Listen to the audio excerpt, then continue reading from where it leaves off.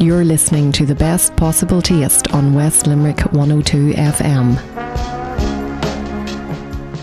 Good evening and thanks for tuning in to tonight's Best Possible Taste. I'm Sharon Noonan and I want to say a big hello to regular listener Peg Nash in Newcastle West. Peg is in touch regularly with her feedback about the show and it's always great to hear from you, Peg. I thought it was about time that I said hello to you on air and I'm delighted that you take the time every week to tell me what guests you enjoy hearing from on each show. You'll have to come on yourself one of these days because, to be fair, I do hear you're a bit of a jet setter and I'm sure you have lots of fabulous places that you've been to that you could be telling us about. If you want to be like Peg and get in touch with me, feel free to drop me a line to s.noonan@live.ie or you can tweet me at Queen of Org, which is short for organisation. Coming up on the show tonight, Ron from Forrestal Wine Merchants makes a welcome return to talk about our favourite topic of wine. Food writer Dee Laffin shares her New Year food resolutions. John Healy, maitre d' extraordinaire, will be talking about The Restaurant, which is currently on TV3 at 9 p.m. on Wednesday evenings. And I find out all about the Meet the Bakers event that is on in Kilkenny this Saturday. But first, it's a very warm welcome to Ron from Forrestal Wine Merchants. Bon appetit. Yummy. Grubs up. Delicious. Ron, you're very welcome to the studio this evening. Thanks, Sharon. And I have a question for you before we look at some wines that you've brought in tonight. And that is, over Christmas, a lot of people may have received as gifts bottles of champagne, Prosecco, Cava. And despite their best efforts to get through them all over Christmas, they may have some left over. Will it keep? Should it be stored in a certain way? Or is it just best to crack it open this weekend and enjoy it? Sure. Most of these sparklings, champagne, Prosecco, Cava, keep pretty well. The only thing about them is that they don't tend to have a vintage. Only the really better ones tend to have a vintage. So it's very hard to tell what year they were actually made in. They're non-vintage. So that's a slight worry that they might be a couple of years before you ever got them. So listen, the best thing is to use them. Prosecco is meant to be drank young. It's not meant to be stored and kept. It's not going to increase in any kind of value or anything, so it's not that kind of product. But I'd say the main thing is about the storage is just not to have it anywhere too cold or anywhere too hot. So a shelf in the kitchen isn't the best because temperatures are pretty high. The garage isn't great because they tend to go kind of cold. Under the stairs is perfect normally because it's shaded, no direct sunlight or direct artificial light or sunlight is a problem as well for it. Or if you have that old wine cellar knocking around the place, gather up the bottles and put them into it. Yeah, but under the stairs is perfect. Like for sparkling and champagne with mushroom corks, with champagne corks, there's no issue with air getting in because they're so compact. There's no issue. Where if you have wine now, that's different. That needs to be stored properly. And it's best not to have your whites in the fridge all the time. If you have a nice bottle of white and you have it in the fridge for 3 months, it's best to leave it at that room temperature. I'm sure that doesn't happen now in many households, but you never know. I know it's always nice to have some white in the fridge. Ready to go, yeah, ready to go. And what I found now over Christmas was you actually gave me a lovely bottle of red for Christmas Day. Did you have it? No, we didn't, because there was so much else going on and I think I was in charge of that and I had so much Prosecco and whatnot in the morning that it just totally went over my head. But I did bring it back from Ballymena. I had taken it up to the north to my parents, so I was keeping it because I I really want to taste it and enjoy it myself.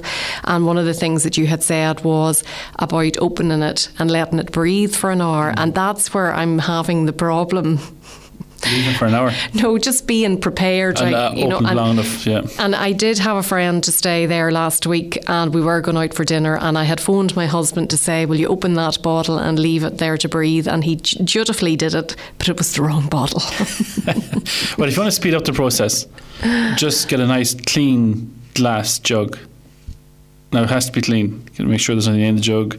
There's no film of anything or dishwashers or that. Nice clean jug, pour the bottle of wine into it and pour it back into the bottle again. Really? Yeah, that aerates it very quickly. Okay. Yeah. Or you can buy aerators, for the job. But if you don't have one of those, just pour it out and pour it back in. Okay, perfect. I might do that then, because what I do find then is with the white wine, if you have a few bottles in the in the fridge and you have company, well, that's grand. You can open them as you need them, whereas with the red, if you're trying to get the best of them, you don't know how many bottles you're going to go through. Is it going to be a 1 bottle night, or is it going to be a 1+ bottle night? The thing what I suggest is keep a bit of ice. Ice is the best way to chill wine. That if you get an ice bucket, it doesn't even have to be an ice bucket. Any container that's going to be able to hold flower potting, that's going to be able to hold a bottle of wine with ice, and not just ice, but put water into it, so that the ice can get completely around the bottle. And a good ice bucket with fresh ice in it will chill a bottle in about 15 minutes. Okay. Well, you mentioned Prosecco there, and you've brought a Prosecco in tonight, and you've brought in a few other bottles, and they're all good value for money because it's January and we're tightening our belts. Some people might have a dry January, but if you're not, you have great value here for us. Well, these are all things that are available all year. It's not just in January. So this is kind of an idea that this time of year, over the next couple of months, that if you have anything coming up at all, just to keep in mind that there's some fantastic value out there, particularly under about €10 a bottle. Now, the thing is that you got to find something. There's a load of products out there that are selling for €6, €7, €8, €9 a bottle. It's important to, I reckon, to spend around €9 and a little bit over at least, because you have to be sure that there's so much duty and excise and VAT and everything coming out of it that, God, there's nothing left for the wine itself if you're going to be spending €6 or €7 on a bottle. I mean zero. There's nothing left at all for the wine. So you have to keep that in mind. But anyway, today what we brought along 6 wines. I'll run through them quickly. That these are all very good value, all under a tenner, a couple of them under €9 a bottle. We have an Old Faithful Pinot Grigio from Italy called La Delizia. Very popular. Restaurants use it a lot as a pouring wine, wine by the glass. And I mean, Pinot Grigio just broke all records this December. It was amazing. It was absolutely amazing. In terms of sales? Sales, just frightening. Because it would be viewed very much as a summer wine. It really would. And normally the reds tend to take over a bit in the winter. But this Christmas, there was particularly a couple of restaurants that I deal with that were going through, like, they'd normally buy a case of Pinot Grigio a week, and they were going through 2 cases and 2 cases and 2 cases. They were just running out of it. It was amazing. And is that because their overall business had increased as well? Because I have heard some people in the restaurant industry saying that it has been a great Christmas, that they can really see an improvement. I think the 2 things were better this year. It was a long month, as in they had a very good run into Christmas, but they had a really good period between Christmas and New Year, because the way it kind of fell really suited restaurants, whereas they even had the weekend after New Year's, which felt like it was still nobody back to work, particularly until the Monday. So that gave them an extra couple of days. That was really, really good for them. But the second one, and this is a general consensus across the board from restaurants, is that the spend was up. As in, whereas before they might have sold an awful lot of house wine, or early birds menus or that kind of thing, that just there was a little bit more in the spend. People wanted something slightly better. Now they weren't pushing out the boat now and buying Chablis Premier Cru or anything, but they were buying wine for €27, €28 a bottle. Well, that's great news for the hospitality industry. It's great, absolutely. So it is. But I think it's great, because I think the house wine sometimes can be slightly overpriced. There's just no getting away from that in restaurants in particular. But I think the super value just above that level, at that, €22, €24, €26 mark for a couple of euros, it's a huge difference in quality sometimes. Okay. So as I said, we have a Pinot Grigio. I'll go through the whites first. Pinot Grigio called La Delizia, costs around $9.50 a bottle. Really, really popular product. It works very well during the summer, but as I said, it carried on all through the year this year. I have a Hazy View Chenin Blanc, which is from South Africa. Very fresh, easy to drink Chenin Blanc. Costs around €9 a bottle, just over €9 a bottle. Then I brought another Sauvignon Blanc from Romania, Calosari Sauvignon Blanc. Romania is really pushing on and trying to promote their wines in a huge way in the last year. But the quality is exceptionally good. Costs around $9.50 a bottle. It's a lovely product, really nice. And is it more cost effective than some of the other countries because of labour costs and things like that? Yeah, they'd have that. They have a huge tradition of growing grapes now. It's not a new industry to them at all. They've had couple of thousand years where they've been producing wine, so it's not a new thing to them. Now, the thing about the problem that they slightly have is that there's a perception that just doesn't carry well for Romanian wines. Bulgarian wines have the same problem. But they're getting over that with a couple of nice wineries that are really getting accepted in the trade, which is what needs to happen. See, it needs to happen in the magazines and in Decanter and Wine Enthusiast and magazines like that.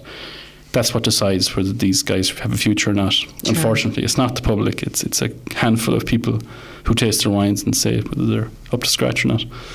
But they will be around, and they're there, and the products look very well. And I always think that's half the battle with these products, that if they look the part. But that particular Sauvignon Blanc is lovely, and the Merlot, well, it's very good.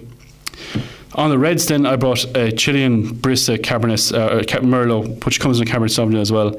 Costing around €9 a bottle. Great product, just super house wine product, works very well.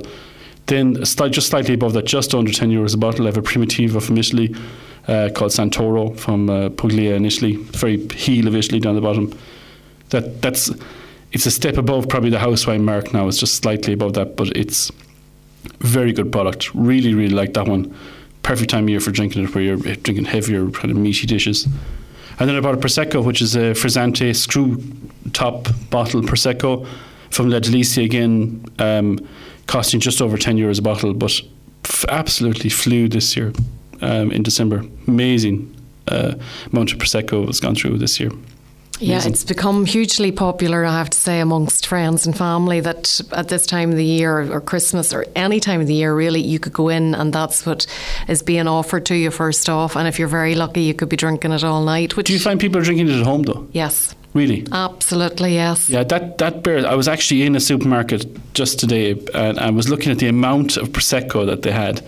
They must have had 12 different Proseccos, which means that they must have people buying them. Yeah, absolutely. No, I have been to a number of occasions over the past 8 weeks, Really? and it's been Prosecco now.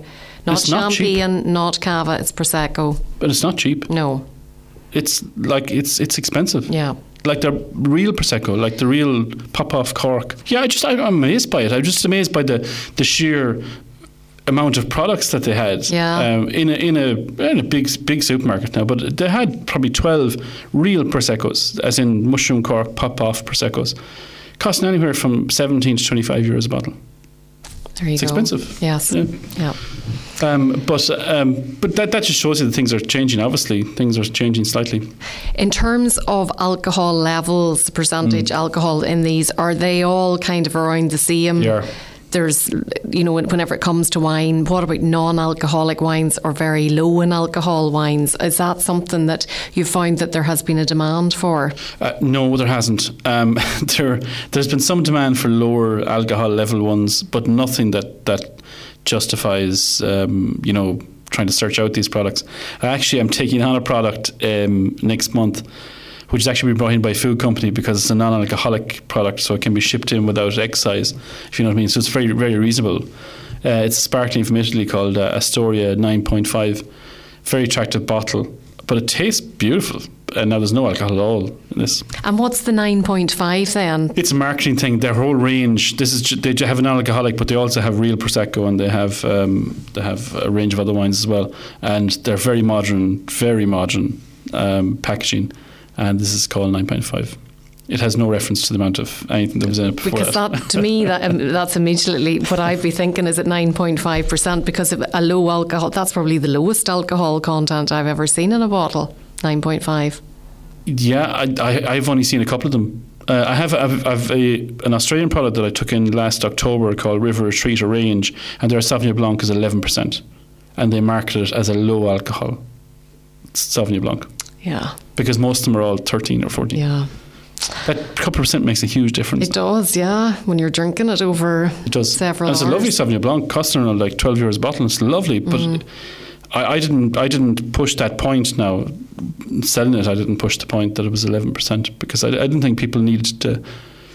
I don't think it's going to be a selling point. Nobody's asked me to come up with products like that. So I think if it was 5%. Yeah, exactly. Yeah, that'd be a huge jump. Yeah. But I think, for me personally, if I have the choice, if somebody's saying it's 13.5 or 11%, it's not really going to influence which one I go for. You see, the issue is, Sharon, that no self-respecting winery is going to do that to their wine, which means they're de-alkalizing it, which they're either boiling it or a variety of other processes which do not lend to it tasted any better. Doesn't sound like it would. But you must keep us posted now about the... Bring it into the next time. I'll have it by the next time. And it's coming in snipes as well. Oh, cool. Okay. But very reasonable. Like you'd buy this in a bar in a snipe, in a 200ml pop-off cork version of it, like, or a screw cap cork, but it looks like pop-off. Tastes really nice, full of bubbles. It looks great now. It looks fantastic. You buy in a bar for around €3 or $3.50. Because I did notice over the Christmas period that there were a lot of people asking for non-alcoholic beers. Yeah, that market seems to have improved. Now, I know there's a huge issue with from talking to a couple of hotels who with non-alcoholic beers, as in the range isn't there at all. Their suppliers are not supplying what they want to buy. They want to have like 2 or 3 products because they want to offer choice.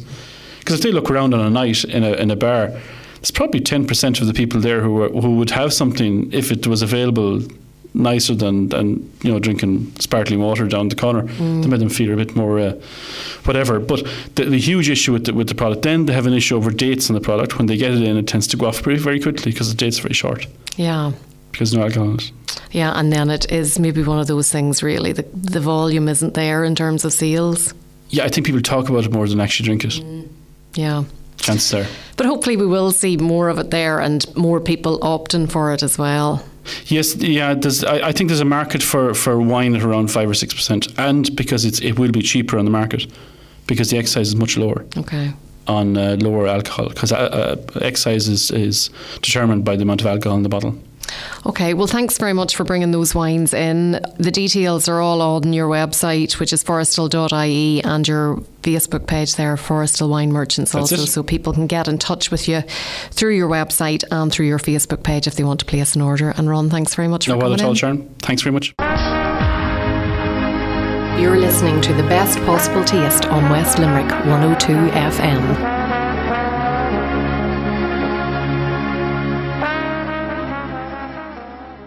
Welcome back to The Best Possible Taste on West Limerick 102 FM. I'm Sharon Noonan, and just before the break, Ron Forestill had some great value wines for us. Never fear if you've missed some of the show, as it will be up on the Best Possible Taste podcast later in the week, along with all of last year's shows. You'll find the podcast on soundcloud.com/food-and-drink-show. My next guest is about to join me in the studio, and she's going to be a regular contributor to the show. Dee Laughlin has a lot of strings to her bow and is an accomplished food writer, so I'm delighted that she's going to be sharing her knowledge and expertise here on Best Possible Taste on a regular basis. Let's find out about the New Year food resolutions that she's made for 2015. Cheers. Chin chin. Salut. Sláinte. Dee, thanks very much for coming into the studio this evening. Thanks for having me in. And you're here because you want to talk about food-related resolutions. Yeah, that's right. I think really, I suppose it's hard to deny that we're all over the new year now, but a lot of people have made already a lot of resolutions, and it's the first month of the year and it can be a hard one to tackle. And I think the reason I tried to come up with a list for myself, because I think it is a time of year that we all feel like it's a new start. Let's turn over a new leaf in certain ways and try and do something good for the year. Let's try and achieve something, and that can be related to food as well. But I mean, I've heard some daft things like people are just going to just eat white food was one that I heard for a while, like a fad diet, these kind of, or I'm just going to eat like no carbs whatsoever for the whole year, or unrealistic diet, like I'm going to lose 3 stone by the 1st of March. I mean, these kind of food, and it can make food really negative, and that's what I'm trying to, I guess, is kind of say that you can actually make realistic, really fun and really good goals for food that can help you achieve all these things. Like if you want to be healthier, if you want to lose weight, if you want to save money, I've come up with the list of what I feel are quite good 10 resolutions that if you adopted any of them that you'd be happy enough. So you have a list of 10 for us. So I have a list of 10, and these are just ones that I've done up myself. The first on the list I have is to eat more protein. I think it's a very simple thing. Protein rich diets are very popular right now. The paleo diet is very popular, where that's where you kind of only eat a lot of meat and fish and organic fruit and veg and meat, and you cut out grain grains completely, and a lot of people are using it, a lot of gyms are using it and promoting it. And so we're coming into a time now of a trend of protein rich diets. We all should, and so, but while there's extreme versions of that, I do believe that there is no harm in eating more protein. And I think there are ways of getting it. As obviously you'll get it from red meat, you'll get it from chicken, you get it from fish, but you can also get it from other sources, like lentils and spinach and things like that. And there are great sources out there. So I think that if we can all look to incorporate a bit more protein in our diet, it'll give us some energy to kind of get through January and February, the colder months, and keep us going that way.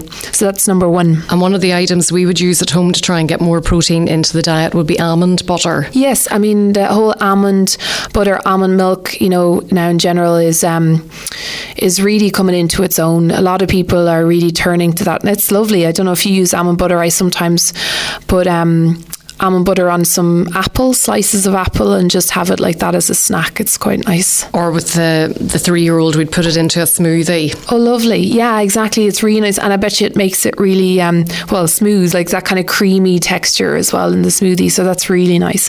So that's the first one.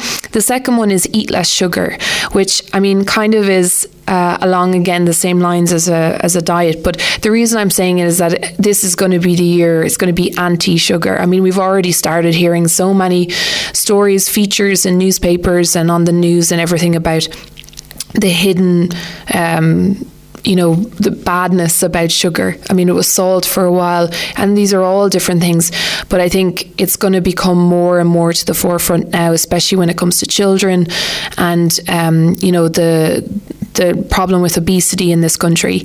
So what I'm trying to say is that if everyone could just, rather than going, I'm not going to eat chocolate ever again, because I don't know about you, but every time I ban something from myself, that's all I can think about. So if I go, I'm not going to eat any sugar, then I'll want to eat are things with sugar. I end up eating twice as much of it. Yeah, I think sometimes the stricter we are on ourselves, the more likely we are to break that and to binge. So what I'm trying to say is eat less sugar.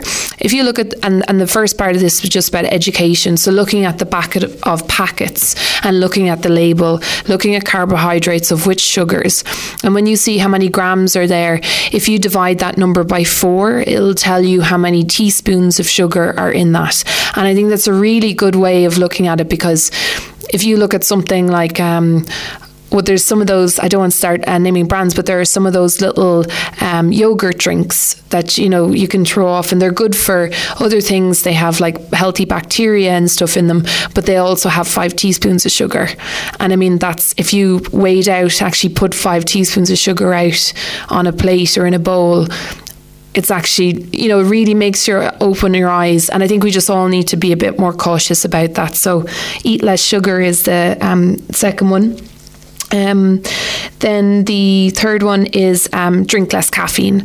I'm going through all the negative ones first, so that there's the bad news first, and then the good news.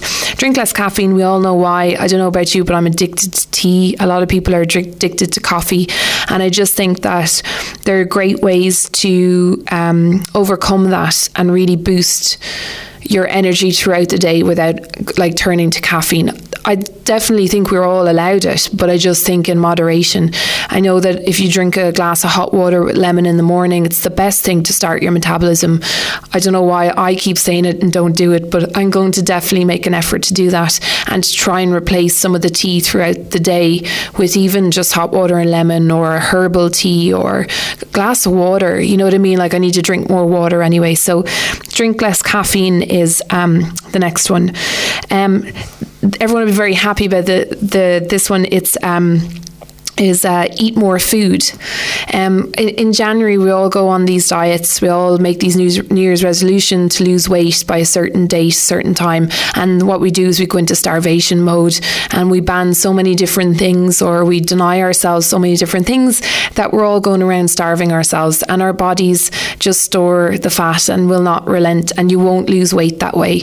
And so the best way, and I myself, I go to a gym, I have a really good trainer and stuff, and the one thing he gets me to do when he kind of works with me on food and things like that is to start to get me to eat more, which can be a really hard thing to do. I mean, if you have to eat a breakfast, a mid-morning snack, a lunch, an afternoon snack, a dinner, and then maybe a snack in the evening, that's a lot of food. And I don't think any of us are used to that. We all kind of skip meals and we don't keep our body fueled throughout the day. And that's the best thing you can do for energy, for our brains, to keep us active so we don't get those slumps, is to eat food throughout the day. So have a good breakfast, have a small mid-morning snack, like we were just saying, an apple with a piece of nut butter, or a smoothie, make your own juices, that kind of thing. They're great ways. So if you kind of keep fueling your body throughout the day, then it'll burn more fat that way. So everybody should be eating more food, of good foods obviously as well, not piling loads of chocolate into the diet. So then at number 5, I have not waste any food, or not waste as much food as possible. And I think it's something we just really need to be conscious of. I grew up, my dad was always just hated wasting food, so I've grown up with this kind of really, I get really anxious if someone's about to throw out some food in my house. I try and find a way, oh no, we can do something with that, or let's give it to somebody at the very least, or something, use it as compost. That's an extreme, but what I'm trying to say is there's this very simple way not to waste food, and that's to plan your menu for the week. And I'm always kind of harping on about it, but I really think that you'll save so much money. I know I do. You don't have to do an exact menu, but what you can plan out is that, okay, am I going to be eating out any days this week? Or am I going to be away, so kind of to take those out so that you're not buying too much food then that's left over. If you're going to cook something on a Monday or maybe on a Sunday, you might freeze it so that you can take it out, whether it's a lasagna or a casserole or something like that. If you're going to be working late, that you'll have it there so that you're saving time, but then you might save extra portions of it for that day when you do need them, and then you're saving money as well. And I just think when you do that, you'll have less ingredients left in your fridge at the end of the week to throw out, if you know what meals you have to cook throughout the week, and how you're going to use up, okay, I'm buying mushrooms for spaghetti bolognese on Monday, I only need half of them, what else can I use them for throughout the week? Rather than planning on cooking nothing else with mushrooms in them, simple things like that. And I just think we have massive food waste problem in Ireland, and it's everywhere, but I do think we don't think about it enough. So I think it's a really good resolution to have, and it'll end up being beneficial for our pockets as well. The next one is to eat more vegetables, but is in particular to kind of try and get in some of those superfoods that everybody talks about. There's a bit of a lot of people would say that there are some people who would argue that there's no such thing as superfoods, and that all vegetables and fruit are superfoods, and that's just a term that's come along, a trend, and to some degree they're right, but there are definitely some veg and fruit out there that have massive really beneficial nutrients and vitamins and stuff in them that we should all be getting into our diets. I mean, things like almonds, like we said, or almond, but making the butter from it, you can make it yourself. It's so simple, so easy. Apples, artichokes, asparagus is another one, is great. Avocados, lentils, blueberries, broccoli and kale as well. They're another great ones, and cauliflower. I mean, there really is a massive list. Chia seeds is another thing which has been very popular kind of towards the end of last year, and I think we'll be hearing more about that again. There's a great Irish company doing them now as well, so they're not imported.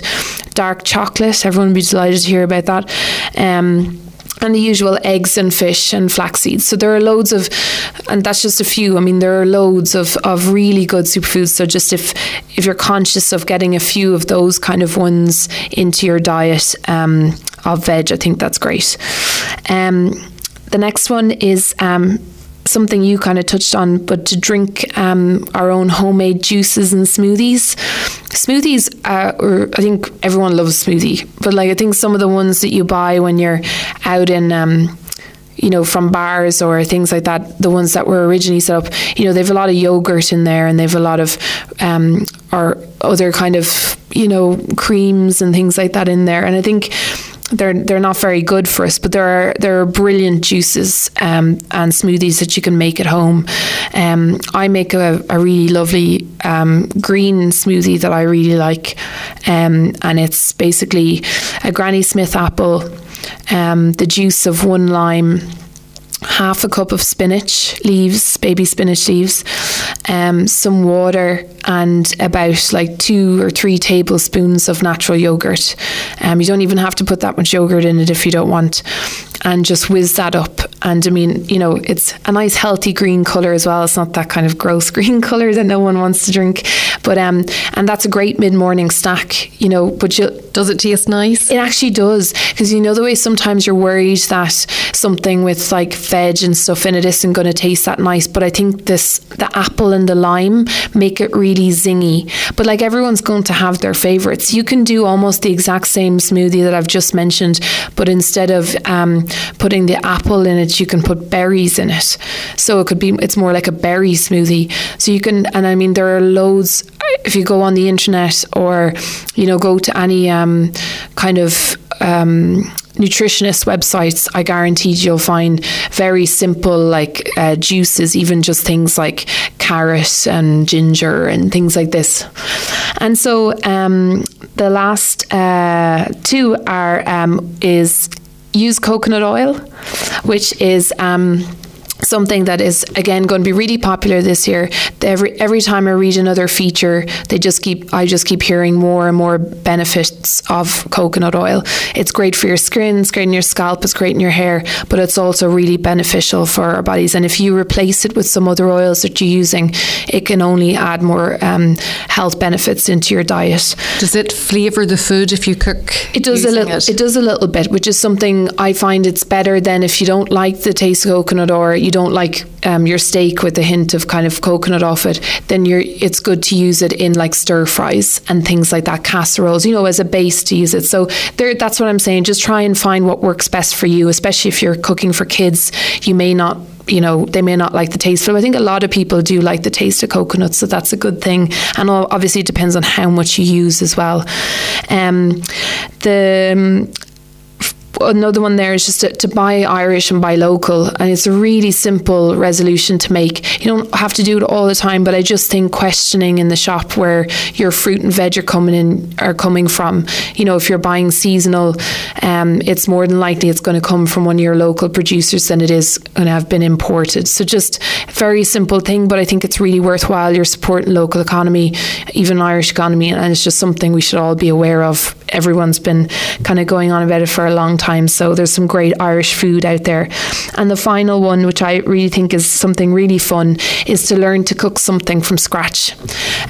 We all love our shortcuts. We all have our favourite recipes to cook, whether it's spaghetti bolognese, whether it's we all love takeaway pizza on a Friday night, but I was really inspired recently by one of my male friends, and he is not the type of guy who I would ever picture cooking anything from scratch. But his local pizza that he loved, his takeaway, closed down, and he was devastated because he loved it when he's hungover or when he just loves it, you know what I mean? So basically it actually pushed him so much so he doesn't like any of the sauces are too sweet, he said, on all the other kind of pizzas that are around. So he actually went out and he now buys the base. He doesn't make the base, he buys it. You can get them everywhere. And he actually he got a recipe online and just tested it out until he got it right, and he now makes his own pizza sauce, which I couldn't believe it. I was so surprised, but he swears by it now, and he just said it actually has made him now try other things. So I just think if there is some like recipe that you love or something that you cook but you might use a jar for, or you might use that shortcut, why not just teach yourself something new? Just try it and try it from scratch, and I promise you'll be really pleasantly surprised, and it might just get your cooking appetite for the year. Then you'll start trying a few other things. It's a great way to explore food. The 10 great food resolutions for January, and thanks so much for sharing them with us. Well, thanks so much for having me. You're listening to The Best Possible Taste on West Limerick 102 FM.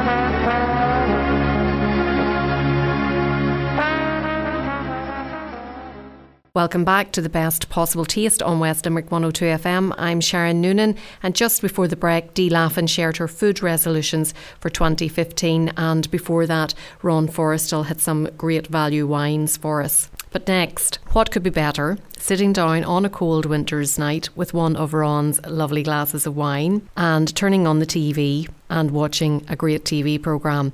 Well, TV3 has included The Restaurant in its 2015 schedule. You might remember it from RTE. It's on Wednesday nights at 9 p.m. Thankfully, with the usual lineup of chefs that are usually in the kitchen, the critics and the wonderful presenter cum maitre d', John Healy. And I'm delighted to have John on the line now. Bon appetit. Yummy. Grubs up. Delicious. John, it's great to have you on the show tonight. Thank you very much. Nice to be here. Now, I want to know all the gossip from behind the scenes at the restaurant. Oh my God, those secrets are never told. Well, ask me a question, I'll see if I can answer it then. Well, I want you to walk us through an episode, how the filming of it, how does it all start? Like, what time of the day does it all start at? So when somebody agrees to do the show, they devise the menu, and we sit down with them. All the chefs and myself sit down with them, and we go through the menu with them and get their ideas of what they want. And we guide them through, if it's really not going to work, or if it is going to work, or maybe you should try something else, or if they need our opinion or our help, because they're not professional chefs, and most of them are just good domestic cooks.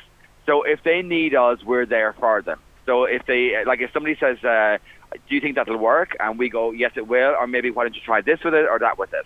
Now, we can't say if something is not going to work completely, because this is their idea of what they want to do. So we try and keep it as true to them as we possibly can. And once we meet them and we go through the menu, then we order all the food, and then we bring them down to the Wineport Lodge. And once they get to the Wineport, they're in the kitchen from about 9:30 in the morning, and they meet the chefs and they go through exactly what they want to do for the day. So it's broken down, as you know, to 2 starters, 2 main courses, and 2 desserts.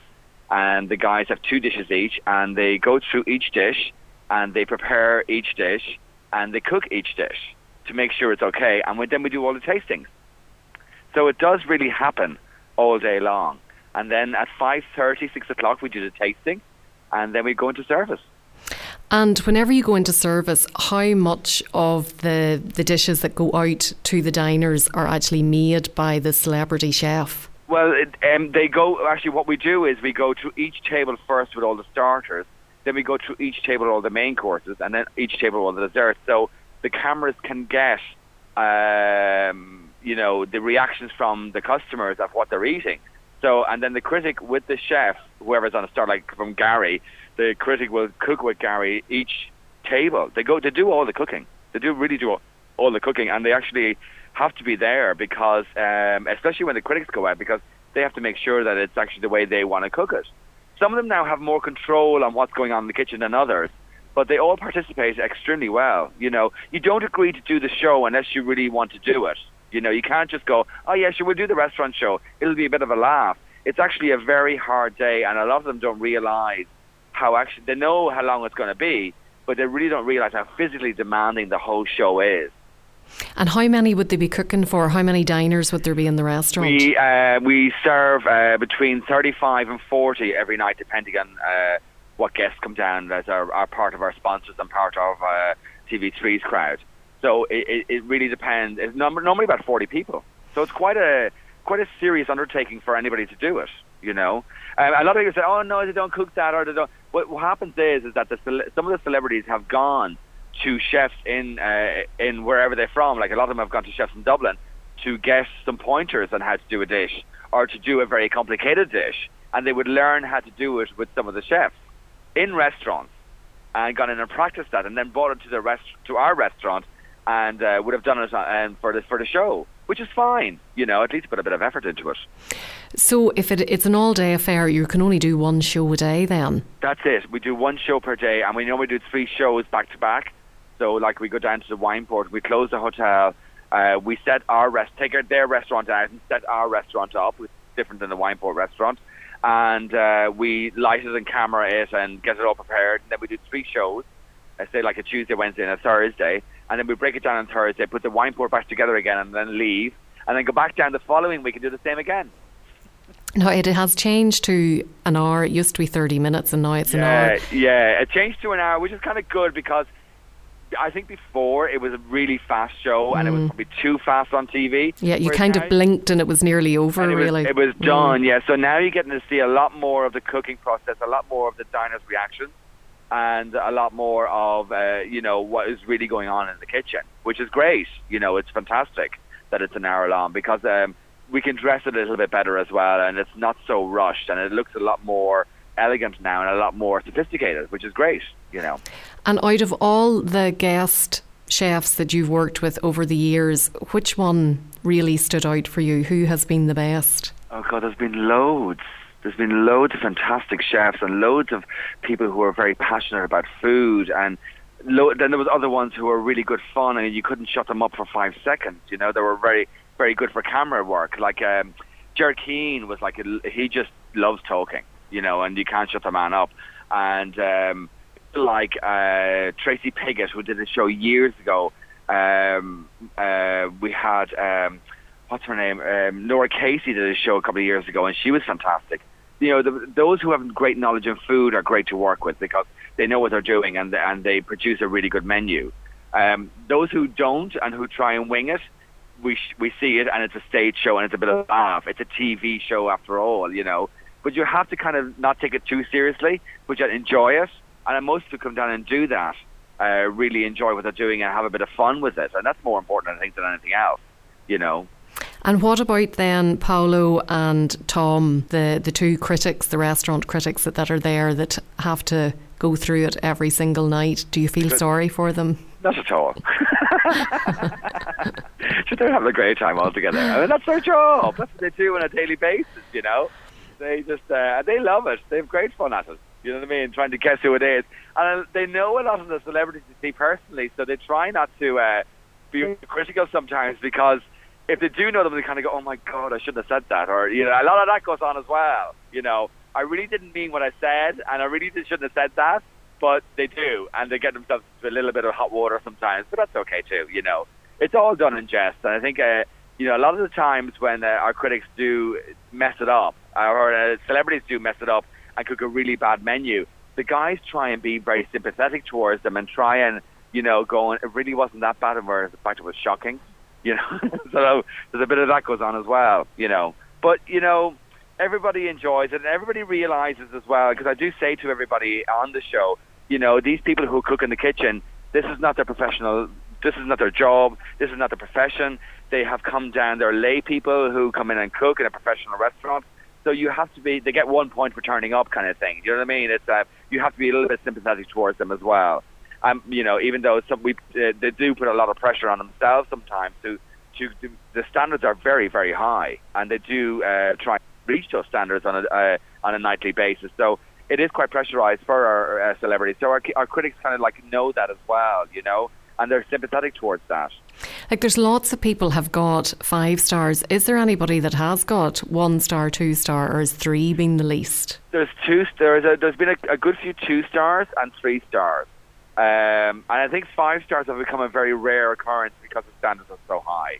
It's quite difficult now to reach 5 stars, and the menu has got to be perfect and perfectly executed for 5 stars, and because we have raised the bar over the years.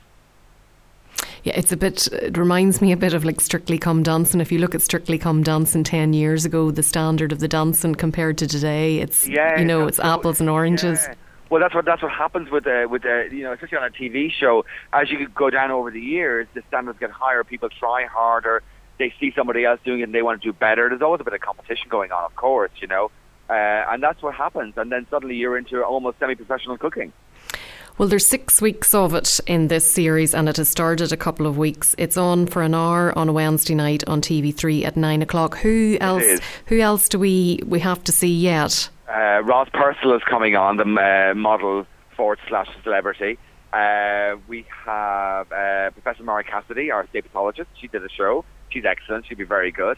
And it'll be nice, I think, for people to see a different, somebody completely different that you'd never see that human side of. We're like, for example, Roz is one of Ireland's top models at the moment, and she's in everything.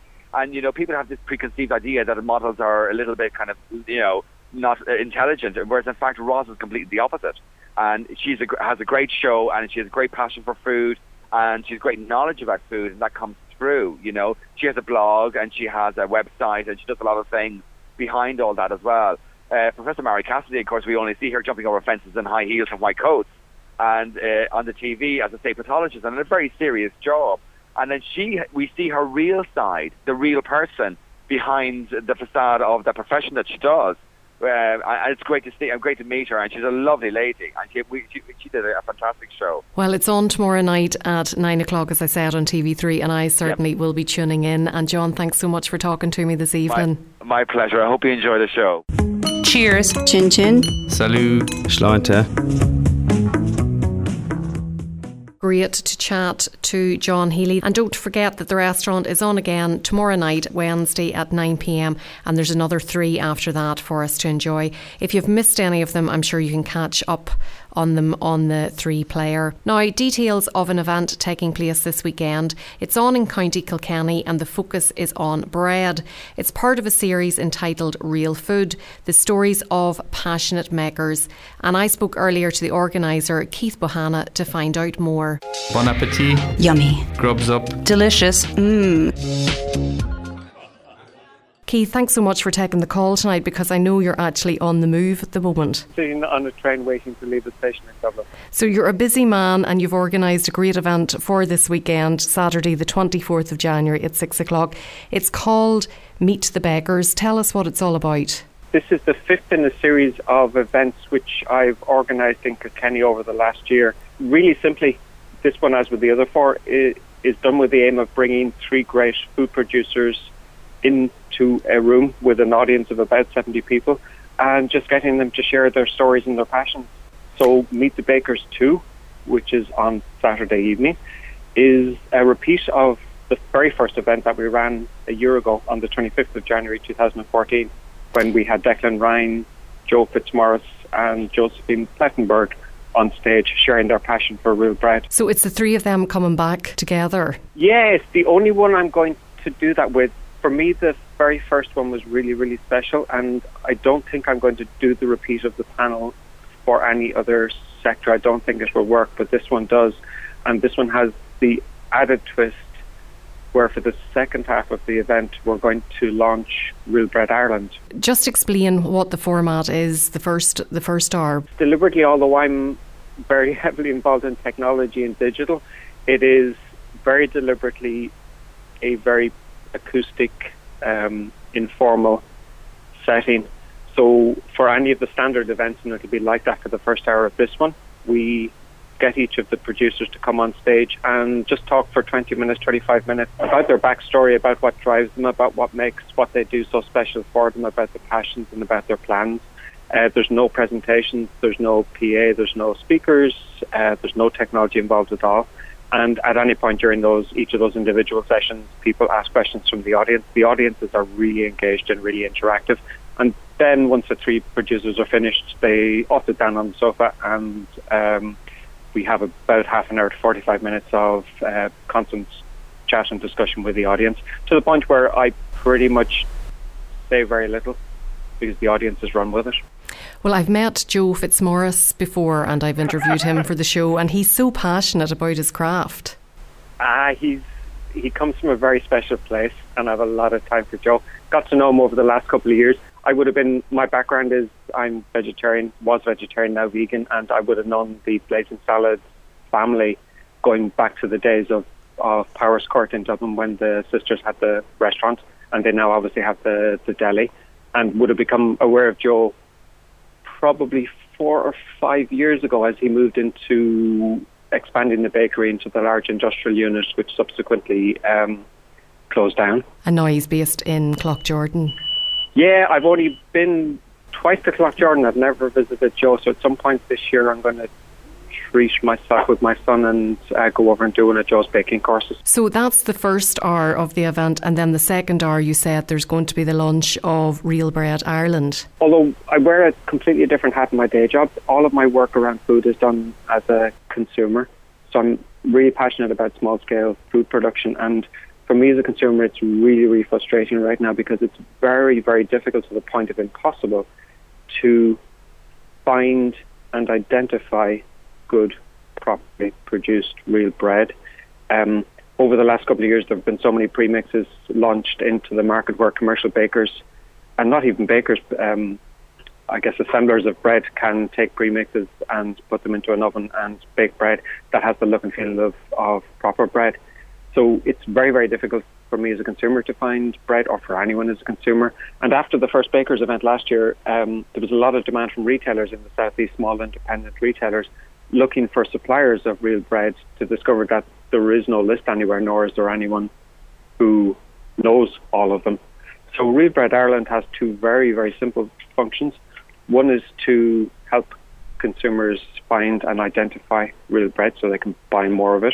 And secondly, it's a network to help bakers as peers to support each other as they either from scratch launch in the production of properly produced real bread, or as they move possibly elements of their production from standard bread as it is now into real bread production. Much easier to do, obviously, if you have the support of others who have been through that journey. So from the public's perspective, will Real Bread Ireland have a website or a Facebook page or something where people can go on and find out where they can source it?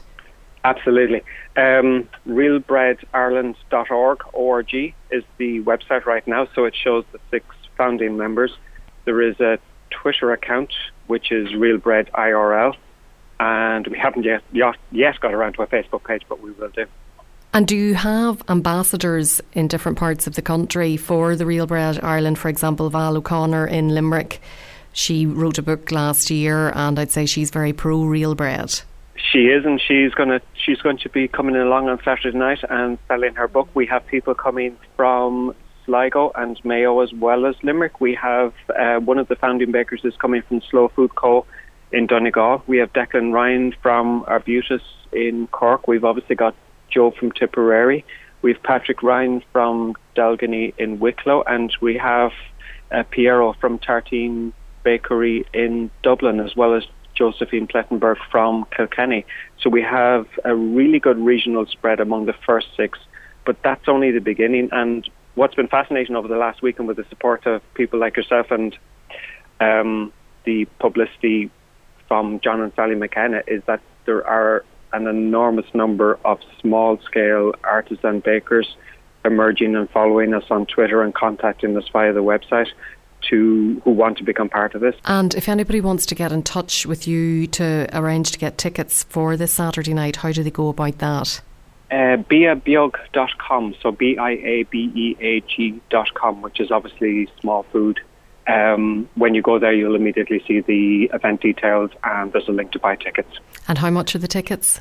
The tickets are €8 or €5 for Slow Food Ireland members. All the best with it, and thanks so much for taking the call this evening. Sharon, thank you so much.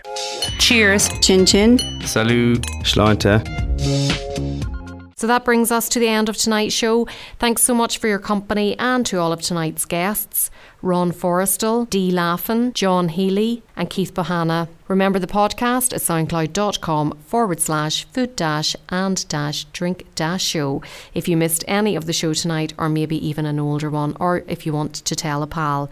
I'll be back at the same time next week, all being well. So until then, have a great week and bon appetit. Do you want to get in touch with the Best Possible Taste? Do you want to come on, share a recipe, review a cookery book, or just have a general chat about what you like to eat and drink? All you have to do is get in touch with me, Sharon Noonan, by sending an email to s.noonan@live.ie or send me a tweet @Queen of Org. Bon appétit!